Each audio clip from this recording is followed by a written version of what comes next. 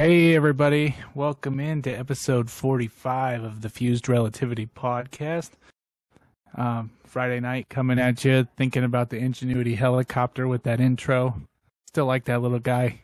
Don't talk about him as much because, well, he's just doing his thing. But, John, how's it going this week?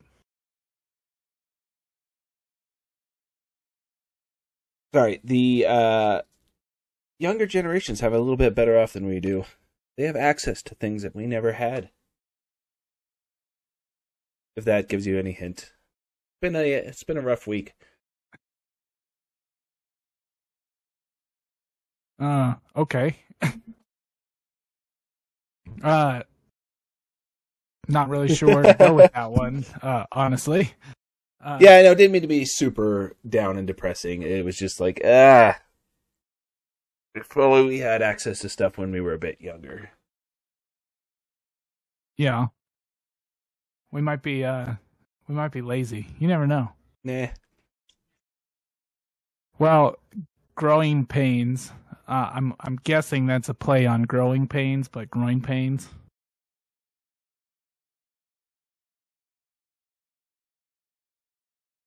Kirk, you there?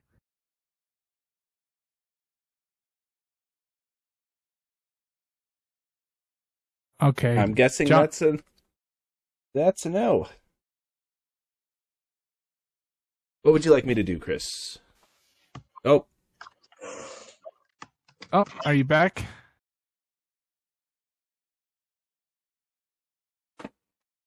Well, it wouldn't be a episode if we didn't have at least a little bit of technical difficulties. I can hear you guys. Can you hear me now? Yes. Yeah, we can hear you. Okay. Sweet. I was making comment as we run through some technical difficulties. Growing pains, I'm assuming, is like a clever wordplay on growing pains, but growing pains. My name is Kirk, and the star of Growing Pains growing up was Kirk Cameron. So a little growing pains. And if you guys don't remember, they had a character named Boner. That was Kirk Cameron's best friend. They let a character named Boner slip through the censor, which is kind of hilarious for the 80s. You would say it was a bit of an error. Yeah, somehow, you know what? The censors were like, they just didn't know what a boner was. But anyway, well, I had a fun day. Actually, I picked up one of my friend's kids from school because they couldn't, and it was snowing and it was cold. And you guys have done this recently. Like John, I'm sure you picked up a kid at school. It's a whole whoop-de-doo. Like, you got to have ID, or like you swing in picking up. But the funniest part was I picked up is Brody, 9-year-old boy. Pick him up, and he gets in, and we start driving, and he goes, hey, you know how to get back, don't you? Like, a 9-year-old kid didn't. It was sweet. He knew where he was going. I'd never picked him up before, but to have a 9-year-old questioning your directions, you know what I mean? Like, that would not be if you can't find MapQuest or your directions, you're not going to ask a 9-year-old. They don't know. Does MapQuest still exist, Kirk? I don't know. Could he was before he was born, but yeah, he wanted to take me the route where he takes his bicycle, and I'm like, yeah, a car wouldn't fit through there, so it's 5 minutes away, kid. I got it. So I just drove here. I can remember.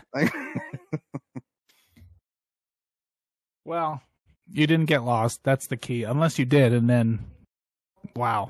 Look, I went to the school. I picked up a kid. I brought them back a kid. So that's all I did. I don't know if it was the right one or not. Yeah. I mean, one for one. Look, you drop off a kid, you get a kid. That's the policy. By the way, and I asked the crossing guard, I'm like, do I park? Can I go in? And they're like, oh, no, God, no. You stay in your car, sir. I was like, okay. But they're very clear on that. You do not wander onto this school. Okay, I got it. Well, middle-aged man, all by himself, there to pick up a kid. I get it. Yeah. Well, okay. So what do you want to talk about, or what intro did I miss? It was just technical difficulties. Yeah, technical difficulties. John is more tired than usual, which I don't know how that's possible. Yeah, He's so tired. He's not even responding. He's not even responding. That's how tired he is. That's because my kid's monitor just fell off of her desk and broke. Oh, that's a problem. Oh, yeah, that's no good. Well, we are talking about, clue me in, John, your title, Monopoly, not just a board game. What are we talking about? Let me So, Microsoft bought Activision, or announced that it was buying Activision, which in and of itself is, Can you give me a dummies version of Activision? Because I'm clueless. I have no idea what you're talking about. It's just video games. Yeah, Yes. Activision is a video game production company. Okay. And they make some of the world's most popular video games. World of Warcraft being one of them. Yeah, it's if it clues you in at all, Kirk, the deal is reportedly $68 billion. Oh, well, that's nice. I'm glad we don't have money to educate our young people, but hey, we got $68 billion to spend on video games, so that's good. Well, the thing about it is I was reading into it, and it's kind of an interesting, bold move on Microsoft's part. Is this like a defensive thing, or they think they're getting swallowed up by Amazon or Google or anything? No, not a bit. It's I think it's an aggressive move because for years Sony has touted and said that they were the number one company that made, or that had, they had all the first party exclusives, and Sony was very, very adamant on buying exclusive rights, like early release, or they bought the exclusive launch titles for some things, and then Microsoft wouldn't get them for a year, 6 months to a year later. This is now Microsoft saying F you to Sony and buying all of the companies that make great third-party exclusive games. So Sony had the monopoly on it, and Microsoft is sort of throwing its hat into the ring, so to speak. It's going to attempt to take some of that market away. Well, because if what people are worried about comes true, to where like Microsoft would make games like Call of Duty, Overwatch, some of these games that are heavily played, if they could make them exclusive to Microsoft, that would absolutely crush Sony. So essentially what they make is like, okay, you can't, any Sony game won't be compatible with Microsoft equipment. So if you have Microsoft, would it get to that level? No. So essentially you have PlayStation and Xbox. All games are, most games are launched on both systems, but some games are only launched on one system or the other depending on who has the rights to the game. So if you had a huge game like, let's say Call of Duty, because that's a huge game, if you had that game and you only launched it on Xbox, if people want to play it, they have to play it on Microsoft Xbox. The caveat being is almost all console games are also going to PC nowadays as well. Basically, for those who aren't in the video game world, it's just a really big like middle finger to one side, this one being Sony, saying like, all right, you want to play ball? We'll play ball. See how you react to this. Yeah, it's interesting because when I was talking to Chris about it, and a lot of the online, even Sony's like, oh, they're not going to make Call of Duty Xbox exclusive. I disagree. And I disagree because they did the same thing with Bethesda. And there is a reason that Skyrim has been released like 6 different times now. It's because people will buy it because it's an Elder Scrolls. It is a staple game. Well, isn't that what video games do? And this is a little more old school, but like Madden, every year there was a new Madden. Like you know what I mean? It seems like there's a new Call of Duty. It's almost like a sequel. It's like, hey, we made a lot of money with this. Why not update it or put it in a different setting, and then they'll buy it again, right? I mean, they like the premise of the game. They like the story. Keep milking it until they stop buying it. Isn't that standard? Okay, this is why I find this funny. Yes, that is standard for sports games especially, and Call of Duty and the like. The funny thing is, with Bethesda, the thing I brought up, they're just releasing the same game over and over again, which is why it's kind of funny. No changes. The exact carbon copy. I mean, they update it. Ooh, it's got a pink cover. Ooh, like... Yeah, it's like the newest edition added fishing, and people were like, it's not that good. The worst part is when you have to stand in line to get your fishing license. That's annoying. Like, come on, video game. Let's step it up. Well, and I feel like the amount of people who... Because initially when I first heard the news and thought about Call of Duty, I was like, there's absolutely no way that they're going to make it an exclusive because there's too much money to be lost.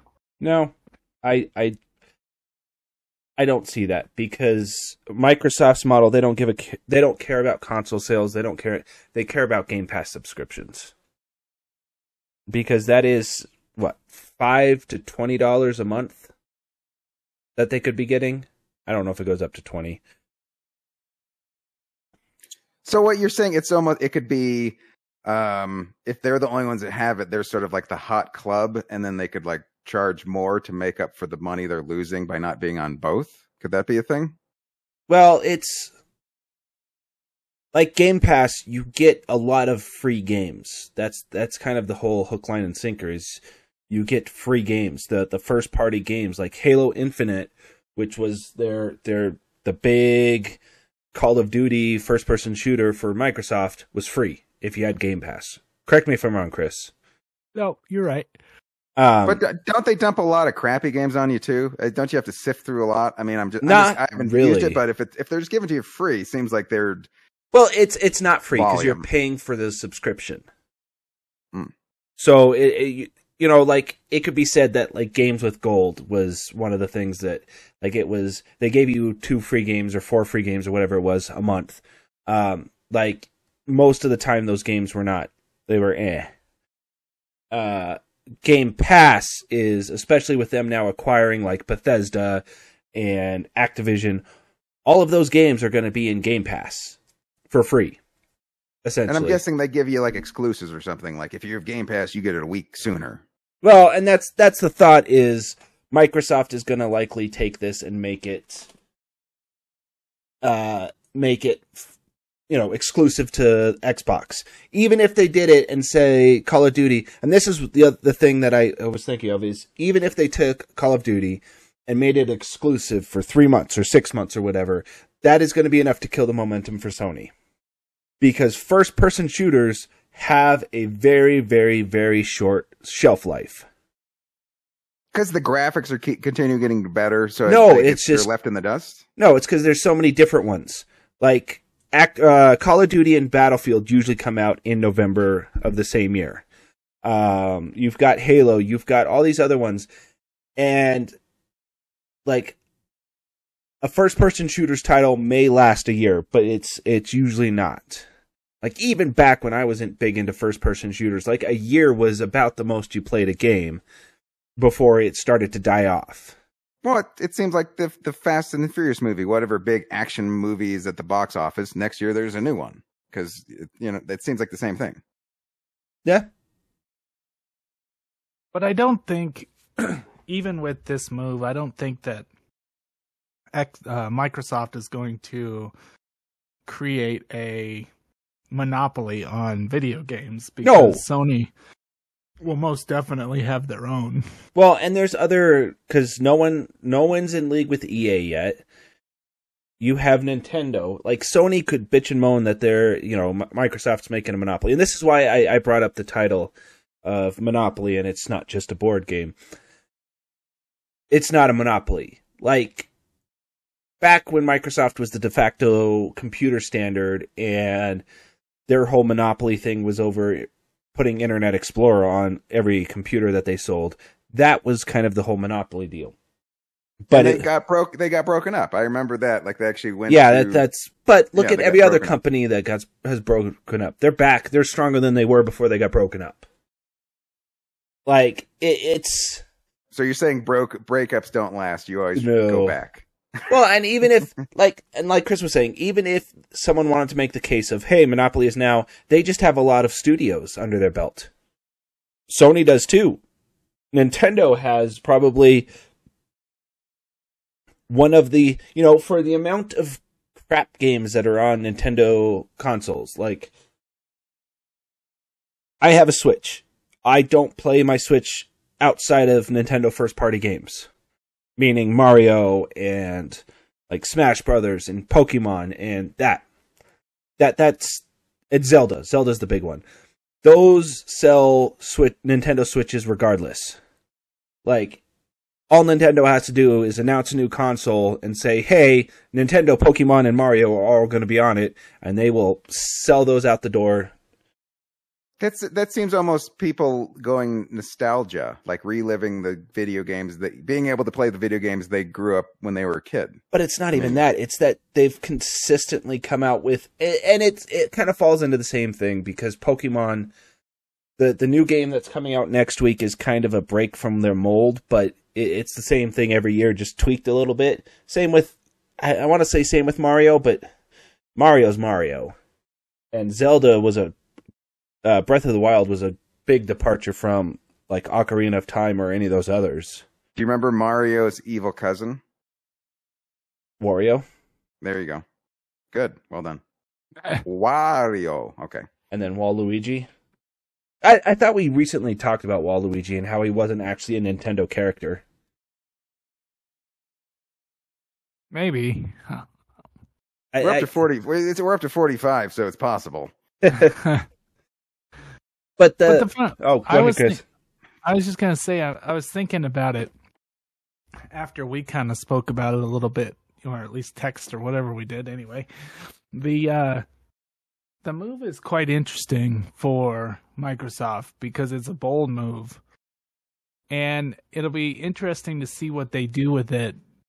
Because I don't think they're gonna attack Sony so much, but basically scare them. Which means Sony will be forced to make some sort of move as well. So I'll be curious to see how that unfolds. I definitely see them. Like I said, the next, like, 2 or 3 Call of Duties are probably going to go to both consoles, just because the one for this year is probably already slated, almost done. The one for next year is probably, almost getting ready to go. And there's not going to be too much change. The other thing is, and this is what kills me, is if you were to program a game, let's say Chris wanted to make a game, and he did all the programming and did everything and used a game engine. Those game engines have specific buttons, like Unity being the big one that I can think of off the top of my head, where you click, what do I want to export this as? An Android game, an iOS game, an Xbox game.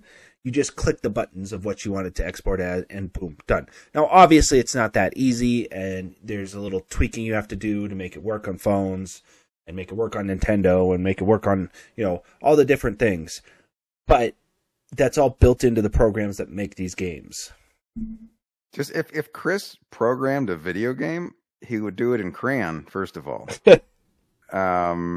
It's something he'd accidentally start a fire and then run out of the room screaming. It's a good thing, kind of a caveman. I was gonna say, it's a good thing Smell-O-Vision doesn't exist yet. Yeah, so even when you had COVID, you could still smell Chris 70 miles away. $1 billion game idea. Escape the stink lines.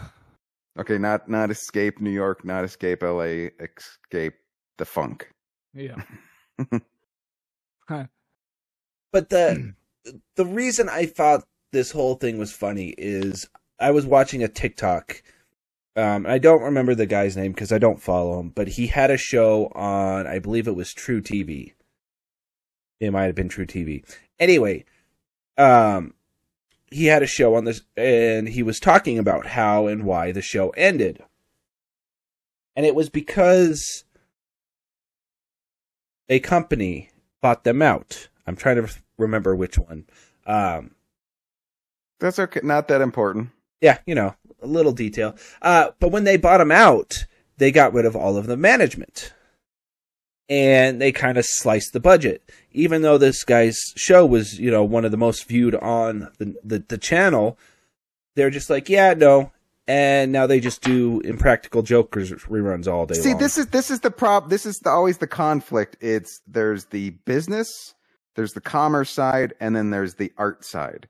And that's always the rub. That's always the conflict, because the people want to make a good, interesting show that's original because they want to express themselves. And then people come in from the corporate set and they go, we just won't make money. We don't care. The quality doesn't matter. If people are watching it, we could give a shit less. We just want to get those dollars up. And that's always the thing. Yeah, especially with these companies that come in and buy out smaller companies. And that's why when the news broke 2 days later of oh yeah, Microsoft bought Activision, that's what it was kind of funny, because when you dig deeper into it, because Activision and Blizzard have had a lot of these allegations. Are you hiccuping? Are you a drunk cartoon character right now? And you got Chris burping over. Jesus Christ, you guys, take some Tums, both of you. I didn't burp. No, you were holding in a burp at one point. Don't, come on. I could. We'll listen back to the videotape. You'll hear it. But yeah, so it's. Oh, that made me lose my train of thought. No, the allegations against Blizzard and all of that, where it was just toxic work culture and everything. Phil Spencer from Xbox was like, we're going to have to reevaluate our relationship with Activision Blizzard. And then they bought them. It's funny how it all works. Well, and so, okay, they said, hey, how about $68 billion? And Activision was like, done. You could throw enough money. You can throw enough money at anybody. But also you could argue that Activision and Blizzard have been going downhill for the last couple of years. Yeah, that's the thing that, Activision, because I had to look it up too, because I didn't know. Outside of Call of Duty and World of Warcraft, they don't really have that much. Blizzard's a bigger company. They got two ponies in their stable, is what you're saying. Yeah, and it's just Activision doesn't have. And I could be wrong, but it's just when they for some reason when they said it, I was thinking 2K. 2K is a big studio.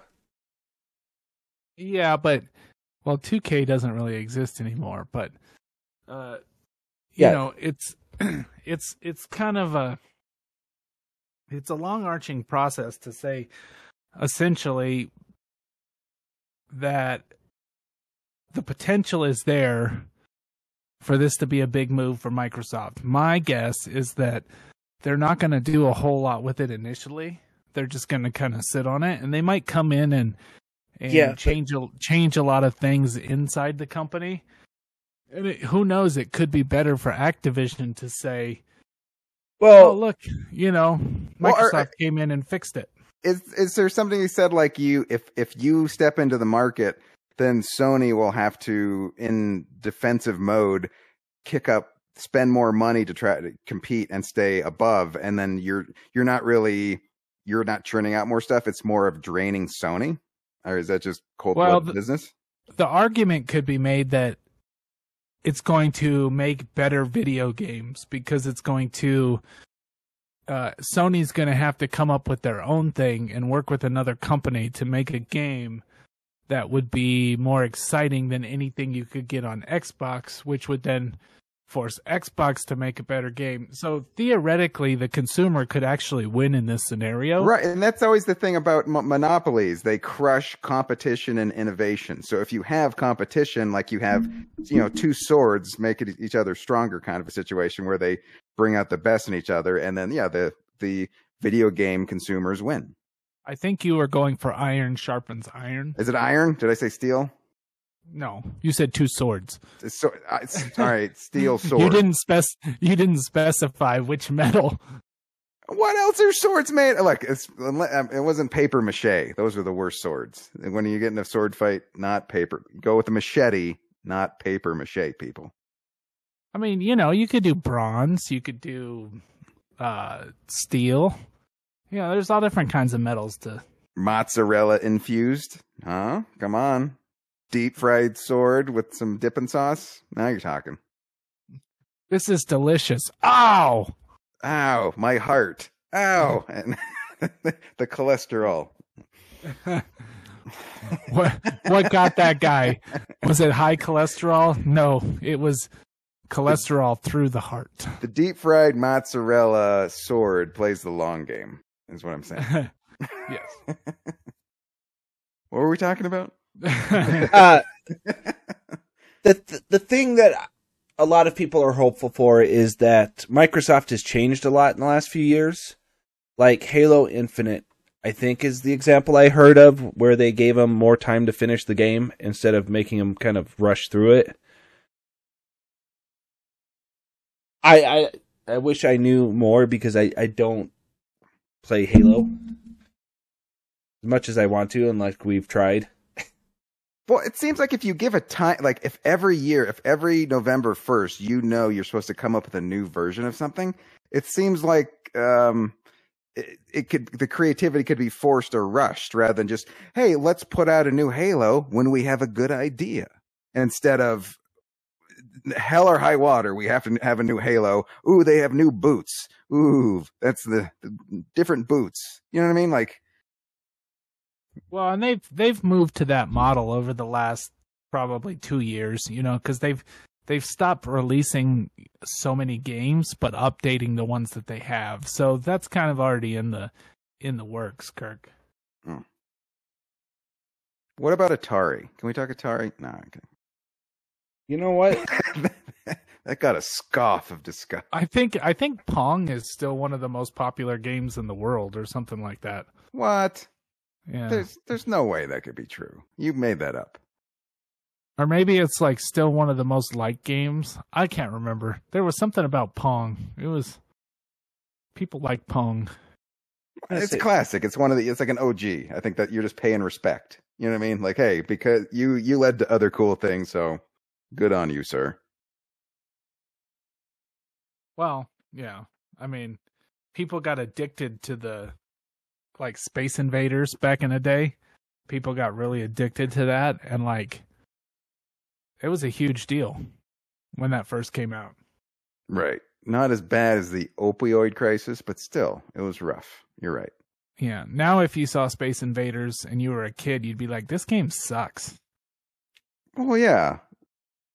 Like the football guys that would run on the metal, they were magnetized, they just spin and never run in the right direction. That was a terrible game. Terrible. Absolutely terrible. Okay. That's not how Bo Jackson runs. I know that's not how he runs. I've watched him. He rarely spins around that many times. He would get dizzy. He would throw up all over his mask, and that shield would hold it in. No bueno. Well, I mean, it's definitely interesting, John. I gotta tip my cap to Microsoft because I think it's a bold move, and I'll be really curious to see how it goes forward because we won't know for a while, but eventually they're going to tip their hand and it's going to be exciting. So are you rooting for him? Do you want it to work? It seems odd to root for $1 billion corporation. Come on, guys, you can do it. They're all billion. That's the funny thing is when you get into video games, all the major companies that produce, because there's still a lot of indie games, But all of the like publishers and people that have their hands in all the pots, they're all billion-dollar companies. Just like record companies used to be, and like movie studios are now. I think it's the same thing. Yeah, very, very similar. Other than, at least with video games and more now with music, being independent isn't as hard. Like, you're not going to create a movie and try and break into theaters. That's just not going to happen. But you can have an album that goes viral or is popular. Same with a game. Like, when Minecraft got popular, which is one of the most popular games on the world, or in the world, it was made by one dude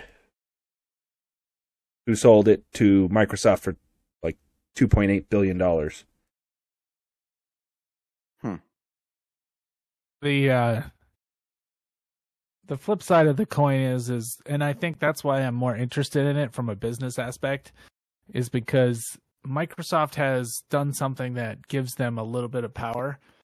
They can use it wisely, or they can use it poorly. I think if they were to just make Call of Duty a Xbox exclusive, it would hurt their brand. So, like I said, they're all about Game Pass. It doesn't matter. See, and then it would only... What happens if they put Game Pass on PlayStation?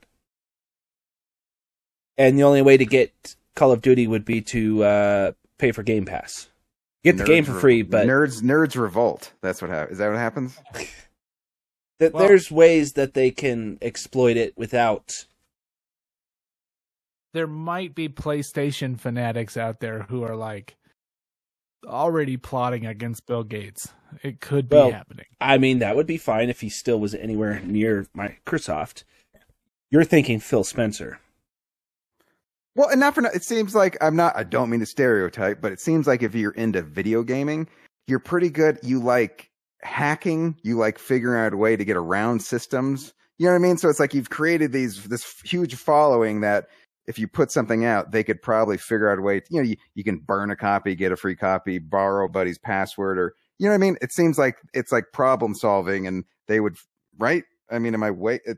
Percentage of computer people would love to have a hacking problem to solve. Yes and no, because it's always going to come out to the computer. That was one of Microsoft's big things, is that when they were rebranding Windows 10 and going into Windows 11 with Xbox, they were like, it's all going to be one. Everything that you can do on the Xbox, you can do on your computer, and vice versa. So the people that, like, you can't hack. You can, but it's not as easy to hack a PlayStation and put Call of Duty onto the PlayStation that you don't physically own a copy of.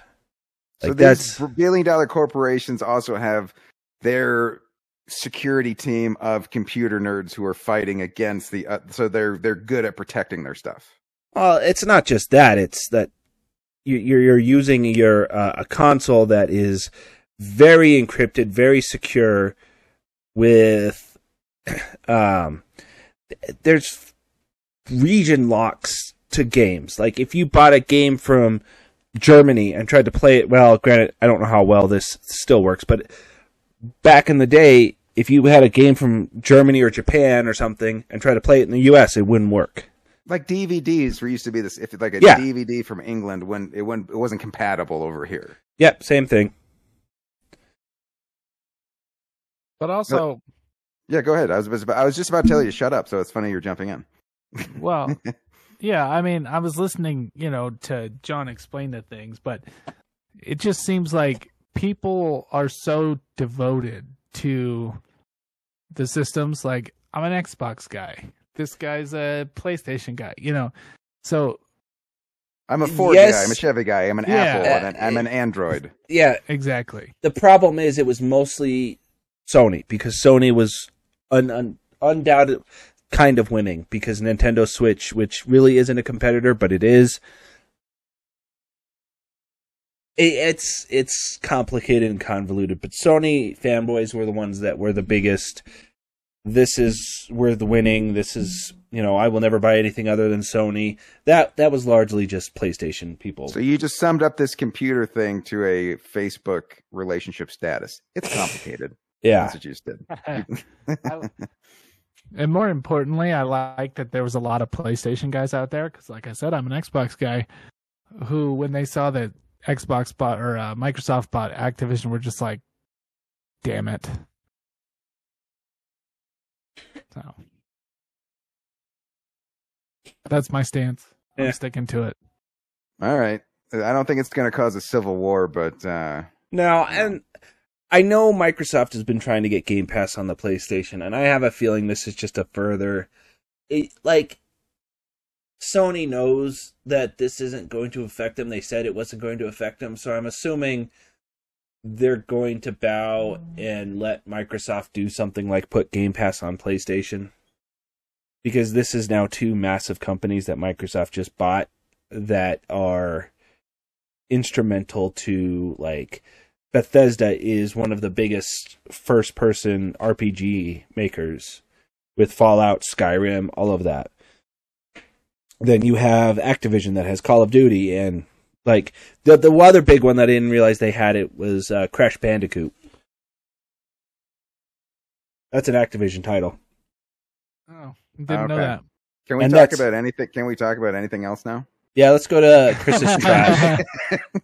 It was just a bunch of video game and initials, and I'm like, I didn't that whole paragraph. I was like, I got nothing.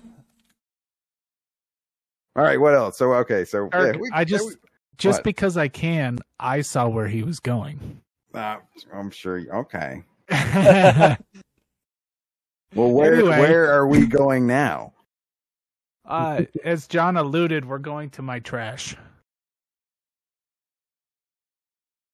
Explain. Okay. A lot of fast food wrappers. A lot of, I don't know. So NASA released this week that they put out a contest for people to come up with ideas to reuse waste products on a potential ship during its trip to Mars.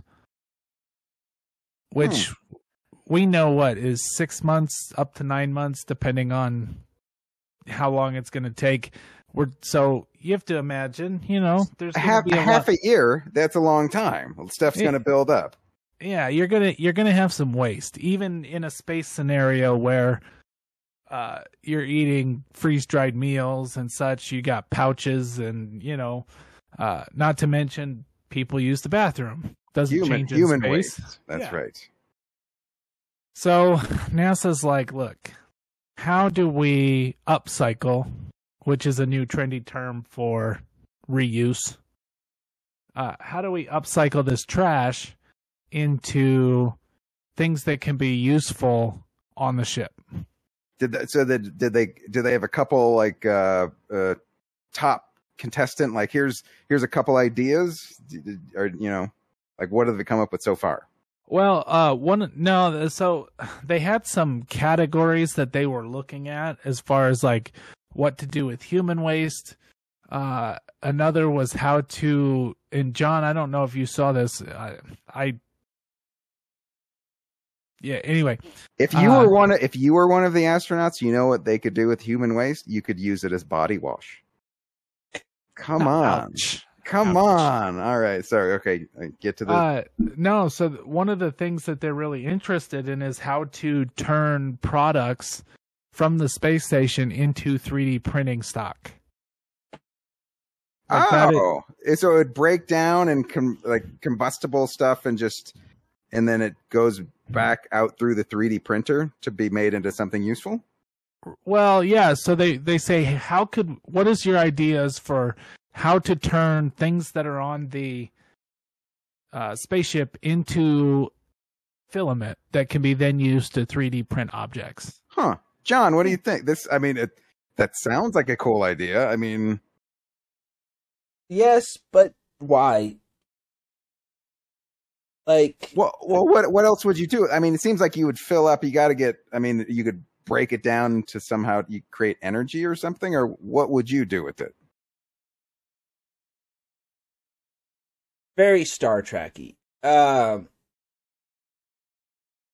Says the guy who brought up food replicators. Yeah, I know. Do you just jettison? You just jettison the waste. You just No, you just let it but- fly out in space. I don't know too much on the ISS, but like liquid waste is infinitely recyclable. They already do that. Like Waterworld, like Kevin Costner pees and he drinks his pee. That kind of stuff. Yeah, almost all the water on the ISS is recycled. Technically, all the water on Earth is recycled, but you know. But what about just the food waste? Like you get material that's just but it that's breaks just down. You just like most food waste you'd be able to compost, and if you're on a long duration mission with hydroponics or anything else, you would compost it into nutrients for said plants. But how long does it take to? You eat a potato in 3 months. It starts to break down. I mean, like how long would it take to? I mean, if you're only flying 6 to 9 months, in that time, would it have? I can't imagine food would break down that fast. Maybe I don't compost, so I have no idea. Well, I'm assuming it would be accelerated composting. Well, just because they're in space, you think everything's faster? No, you would have to make the conditions ripe for compost. but even then, so if we're talking I mean, obviously we're talking in terms of trips. If you save the waste till you got to Mars, now you have a bunch of compost for. You can drop off and set Mars and help with the soil, which is horrible. Like when you're talking about 3D printing, my mind immediately went to like printing shit that breaks. Like there's no reason to have a 3D printer in space unless it's for functional parts. Well, there's limited space. You don't think a 3D printer is a useful amount of space on a spaceship? It's not just that. It's like if you had one and you were just like, oh, what am I going to print today? Are you going to have a bunch of Lego skeletons floating around? Just a random knickknack. Yeah, bric-a-brac. It's like that's not beneficial to a space trip whatsoever. It's nice that we now have a Slinky, but I don't really think it helps us solve anything. So, but there's no stairs on the spaceship, idiot. Yeah, it floats anyway. Not to mention the sound when re-entering gravity of all the plastic just hitting the ground. Like for functional. Listen, so one of the things that they were talking about is a giant space waster on the rocket ships is the foam that they used for dance parties. Come on, different kind of foam, Kirk. All right, different foam. Got it. It's the foam that they use for heat and protection, from things hitting when they're launching. They don't want things like bouncing around. So they use it for padding and for heat. But they say it's taking up too much space? Yeah, they use a lot of it, apparently. Well, yeah, you don't want to burn. I hope so. But so, they're trying to figure out a way that they could possibly 3D print with that particular material that would then be beneficial to the mission. Now, it just dawned on me. You're talking about NASA. Yes. Yeah, this is archaic and out of the... So, I see where you're going from. The problem being that it's NASA. And NASA is 10 years behind right now. Probably closer to 20. In fact, they're still stuck in the 60s on some aspects. Like, I get that reusing the foam would be a potential benefit. But if you're using it for heat retention and it's inside the capsule, you wouldn't want to get rid of it. If it's outside the capsule, there's a whole slew of problems of getting it from the outside to the inside to be reused. And then, like I said, it boils back down to, even if you could process it into something that is reusable and printable, what the fuck are you going to print in space? It either has to be functional, or you're going to end up with a bunch of Lego skeletons floating around. My question to you, John, is why would you not want 100 Tinkercats flying all over space? I gave you allergies. The litter box. I gave you that Tinkercat. There was some sharp ass bits on it. It's sitting on my desk. I'm looking at it right now, and I would print one of those in space. It'd be the first Tinkercat in space. So there's 100 of those floating around. You think it's going to take a astronaut's eye out? That's what you're worried about. Well, potentially. I've got a slowpoke Buddha here that is sharp as shit at some points. So I understand the concept of reuse. You know, it's a great idea. Now, my only problem is NASA is asking the population for insight into what to do with it, because they don't know what the hell to do with it themselves, which makes me think that the problem is bigger than... The problem is non-existent. It's NASA.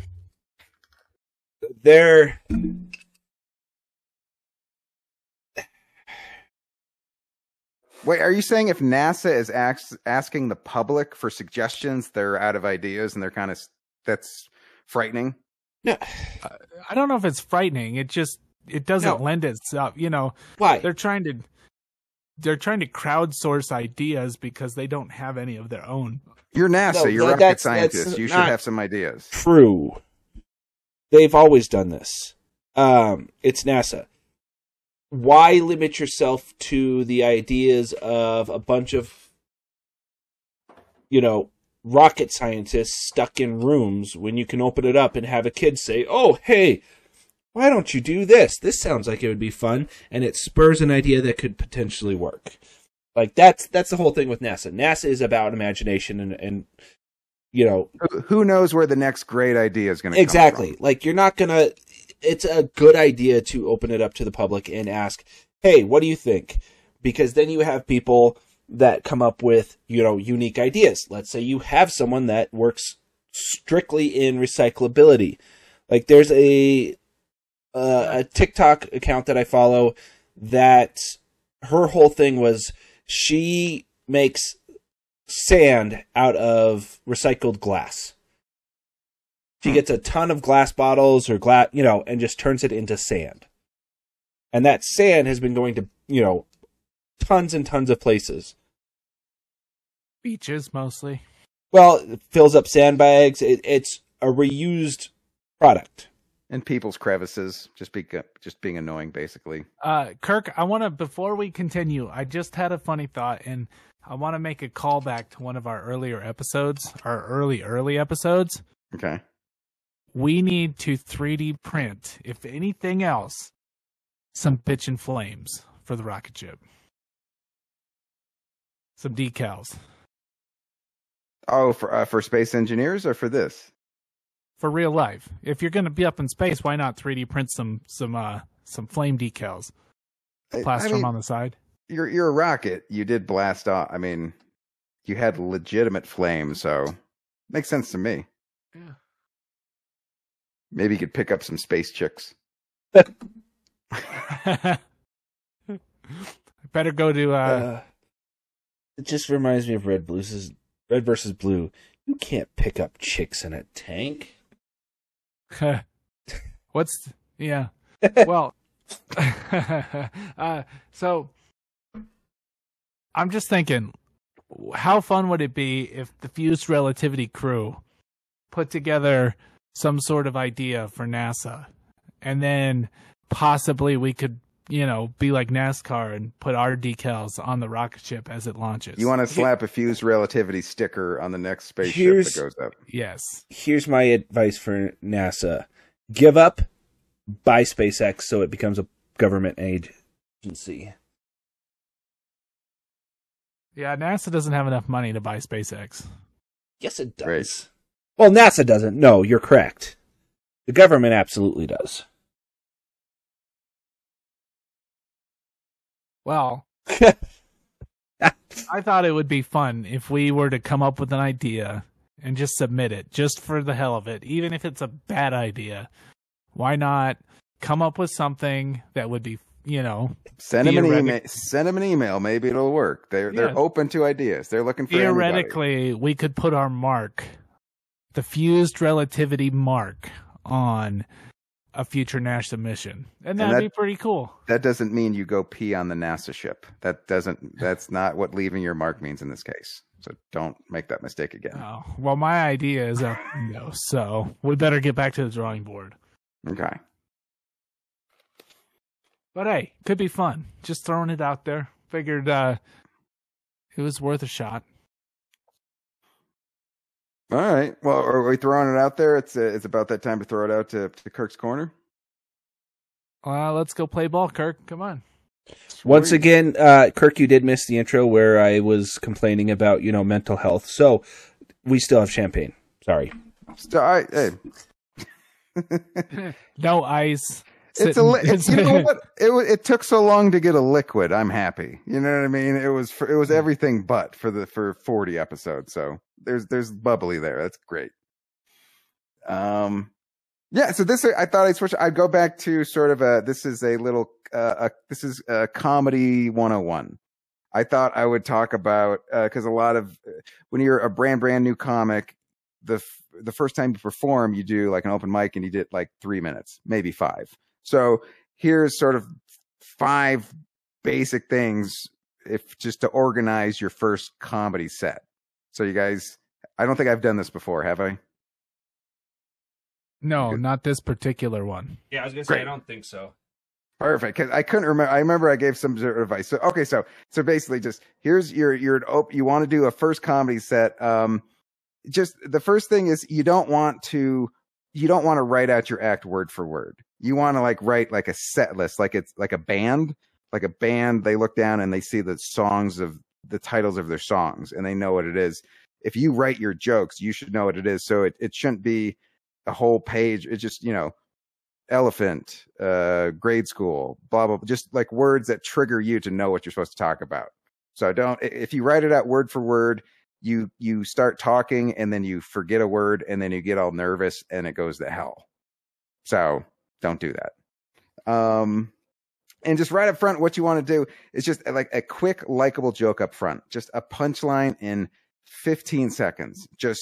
It's like you just establish you're funny at the beginning and then they calm down, you calm down, and you got a chance for a good show. And just pick what you want to do is just relatable topics, just stuff that everybody in the audience can talk to. And it's like school, family, work. If you talk about one of those 3 things, people will, even if your weird uncle is different than their weird uncle, they'll go with you. They'll go, I can see my weird uncle doing that. That makes sense. So does that make sense? Just so if you talk about stuff that's just they're relating to, it's not as complicated. So they're in a bar, they're drinking. So don't confuse them. You guys understand? Yeah. Yep. Okay. And then just when you're building your set, you kind of want to, it's like you want to build. It's sort of like a ramp that goes up. So you kind of start with the likable, nice stuff. And then if you save like anything that might be dirty or like any controversial thing, you save it towards the end. And it's sort of like it's like a good story where that has a good punchline at the end. Like you're building up to that.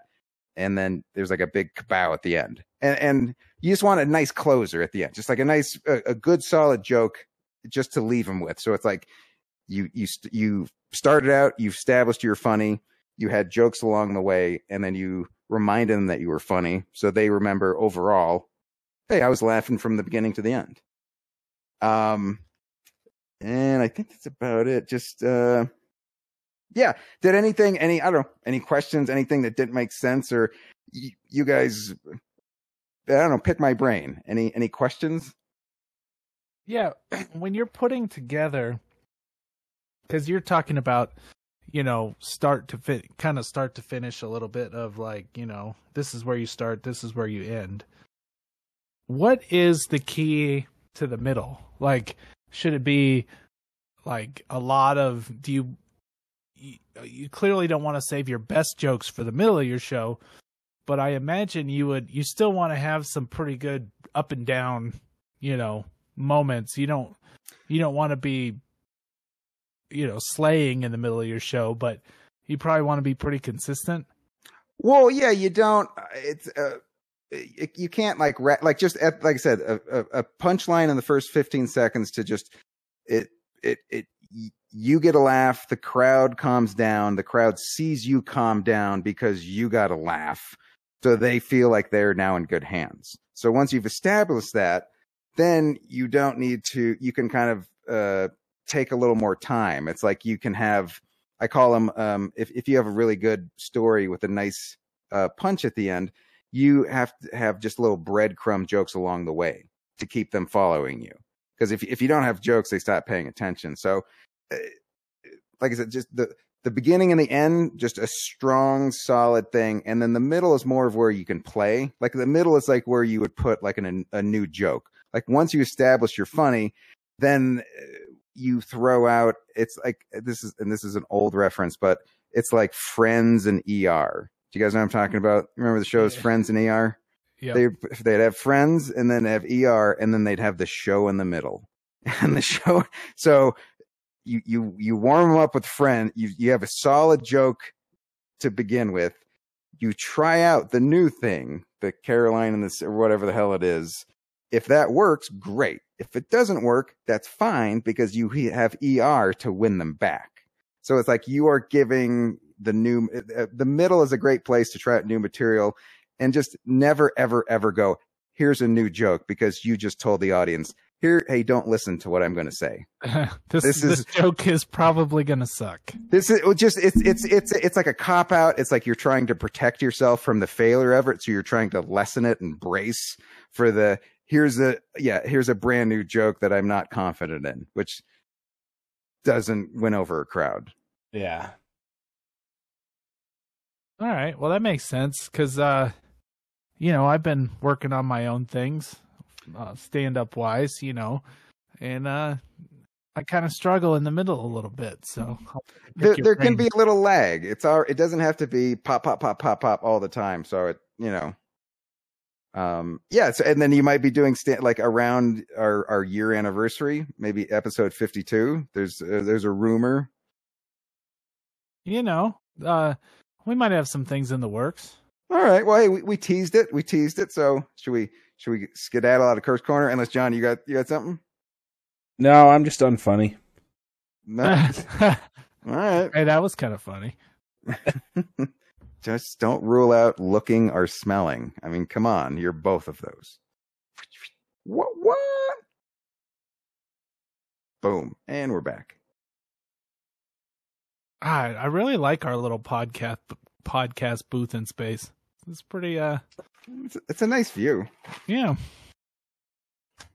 And the flies stick to you, which is fun. They never wander, they never drift. They got everything that they could possibly need right there. I'm enough man stink for all of them. Mm-hmm. All right, let's not be proud of that, Chris. That's a bad thing. Whatever. Well, we can most certainly go off topic here because that's the end of our show, and we like to go off topic and discuss things that mean relatively nothing. So, sure. Who's going first? John, you got anything? No. Nah. All right, let's move. That's part. Just no. Moving on. Okay. All right. How about I got one ready? I'll go. I can go. There was a story. There was a message in a bottle. A bottle containing a message was found in Australia 25 years, more than 25 years after it was thrown. Like it was the message was dated 1996. So a guy wrote a letter, threw it in a bottle, washed up on the shore. They just found it. And actually, just a couple things. I'm no brain surgeon. These are a couple of things that he wrote. And I'm no brain surgeon, but football players have to be scrambling their brains. That was from 96 before they knew any better. He wrote, I pray by the year 2022, science has cured the three main plights of society: AIDS, cancer, and the smell coming from that Chris kid in Colorado. He really hoped. And you defied him. So you ruined this man's. Well done, Chris. Yeah. Whatever you do, don't allow a sleazy salesman turned game show host to become president. That is a horrible idea. That is a bad. Actually, in the bottle, it was just a burnt CD with the police's message in a bottle stolen off a Napster. Come on, Napster. That's pretty good. All right, so how about if you guys 1996, John and Chris, what message would you write in a bottle to yourself in 2022? Do you have any words of wisdom to impart unto a young John and Chris that you can think of? Buy Bitcoin. But really, the Bitcoin? Yeah, you didn't even know what Bitcoin was in '96. Nobody did. You scoffed at that. You would hide. Yes. But would you have believed yourself though? You're like, Well, I don't know. the thing is, I knew about it when it was like pennies. I just, being cynical and skeptical was it's not going to go anywhere. Yeah, nobody thought it was actually going to go anywhere. Otherwise, everybody would have invested in Bitcoin. Right. It would be hard to kick yourself up for that one because it's just such a stupid idea. If I had to guess, my message would have been something like, hopefully you've collected all 150 Pokemon trading cards by now. That's what he would have told you. Just stick in there, buddy. We can do the Pokemon thing. Something. I mean, either that or like, I was big into baseball, so it could have been like, hey, steroids. Don't miss that ball in the World Series and cost your team the game or something stupid like that. That's always you could always do these. You tell the Back to the Future too. You tell yourself who to bet on for sports, and then you make a lot of money because you know who wins. Yeah, that'd be a hard thing to pass up. Okay, but are you writing a message to yourself in 22, or are you in 22 writing a message to yourself at 96? Your 2022 you is dropping a note. What knowledge would you want to drop on the younger you to make your life a little better? Oh, I misunderstood.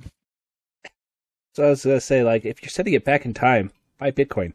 I thought you were talking about what message would you send in 1996 or from 1996 to 2022? No, backwards. To young you, to words of wisdom. Yeah, okay. All right. Well, Pokemon's out the window. Have you been sniffing rubber cement? What do you mean? You didn't fall? No, I was kidding. Okay. John, you made your you had a point to make. Well, he's Pokemon cards. If you kept the originals, you could still make quite a bit. My apologies to your Bitcoin thing, because that makes more sense now. And I think, I mean, if it were me, I'd have to send every underdog that I could think of. The guys who won from 150 to 0, to 1. The long shot, Villanova, Georgetown. Right. I know that. Yeah. John has no see, John, you see what happened when you talk computers? You see how I feel? It's the exact same thing. What just use that blank that's well, hey, look, we all have our things. If there's no redundancy here, nobody knows the same stuff. That's good. Everybody knows their area. So did you have something for off topic? I did. So you guys heard about the volcano that exploded in Tonga? Yes. Created a tsunami. Yeah. Well, that was horrible, and it did a lot of damage. But the reason I went off topic with it today was because I saw a story that said the plume from the volcano actually went halfway to space. Yeah, no, the just like Jeff Bezos. Zing. Come on, boom. He's still a dick. By the way, yes, you can Wikipedia it; it'll come up. Still a dick. Yep. What were you saying, John? I was gonna say I could potentially pull it up, but Oh, well, yeah, because like the plume went. It said it went halfway to space, which we know is that's a long way. That's a huge distance for that thing. I mean, we're talking. It's what 52 miles, 62 miles to the Kármán line. So it went 30 miles up. That's far. Yeah, that's a long way up. It was a while. Yes, and they were making the equivalence of like it was that many nuclear weapons. I heard somebody said 50 megaton nuclear blast, and some estimates were up to 200. I thought with the ranges I heard, which sounds like a lot. Well, yeah, but in fairness, anytime you put mega in front of anything, And ton and nuclear, it's scary. Yeah, it's going to be like, it's going to be 0.19 nuclear ounces of megaton. Oh my God. This is the Wall Street Journal video. 1.21 gigawatts. Always go one. Wow. Oh, man. Yeah. See, that's where you reach for the Tums. The Tums would have helped. That's when you get gassy. That's exactly how it looks. Like you can see the shockwave. Yeah, no, it's intense. That's crazy. I haven't actually seen that video. That's... Well, by video, it's a bunch of stills from some sort of tracking station or satellite. Yeah, but even then, like, imagine if you were in the ISS and you saw that. You'd just be like, what the hell just happened? Yeah, that's crazy. And you'd be happy that you were on the ISS. Look at those suckers. They blew themselves up, and now I'm up. Haha. Yeah, you would have to think like someone dropped a bomb on some country. You know what I mean? Like that's that's what that looks like. It was definitely a unique thing because underwater explosions or underwater volcanoes are extremely rare. Yeah, and there was like people I think off the coast of Oregon, or I think it was Washington or Oregon, one of them. They were like trying to surf the waves. Yeah, it made it all the way to the West Coast. Yeah, it was crazy. Yeah. But they were like people out there thinking they were going to catch some, killer waves. Killer volcano waves. Yeah, they were like, get off the beach. It's not safe. It's a tsunami. You dummies. You jackasses. But the waves are going to be totally tubular, man. Wow. It'd be gnarly. There was a lot of people that I heard heading in California to the beach to catch the waves and then were disappointed. Yeah, because like if anything cool happened, there would have been millions of stuff but it didn't seem to really have much like wallop when it came ashore. The islands near it were decimated, right? But the California, they were saying it might hit California and the coast. Well, again, that falls back to nonsense. it's underwater volcanic eruptions are extremely rare, so they weren't exactly sure.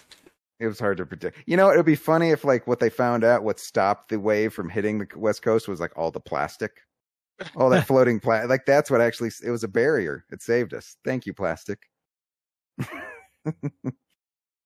So, well, that was devastating for the island Tonga, but it was.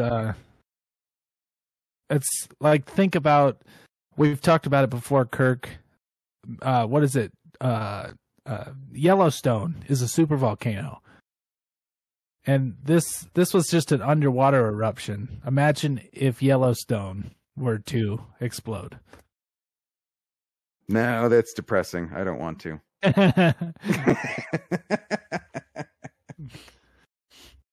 That would be the heat death of the universe.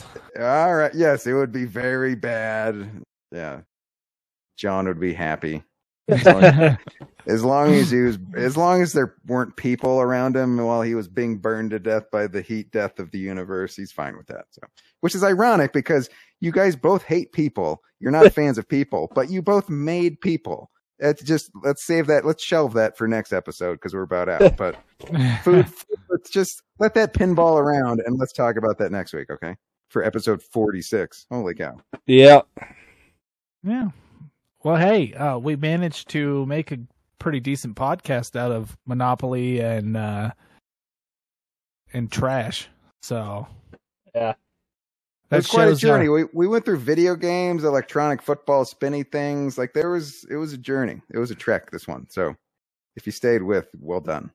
And just to round out the first statements I made in the beginning of the show, that just shows our ingenuity.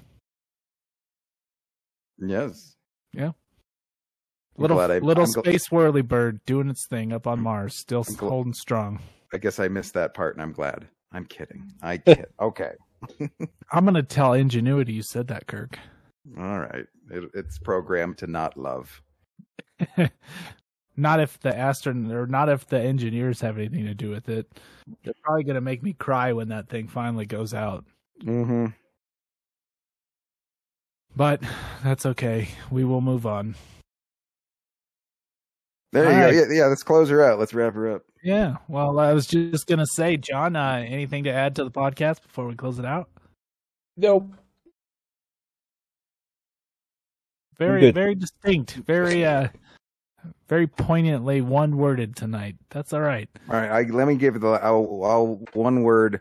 Boom shakalaka. All right, go. Boom shakalaka.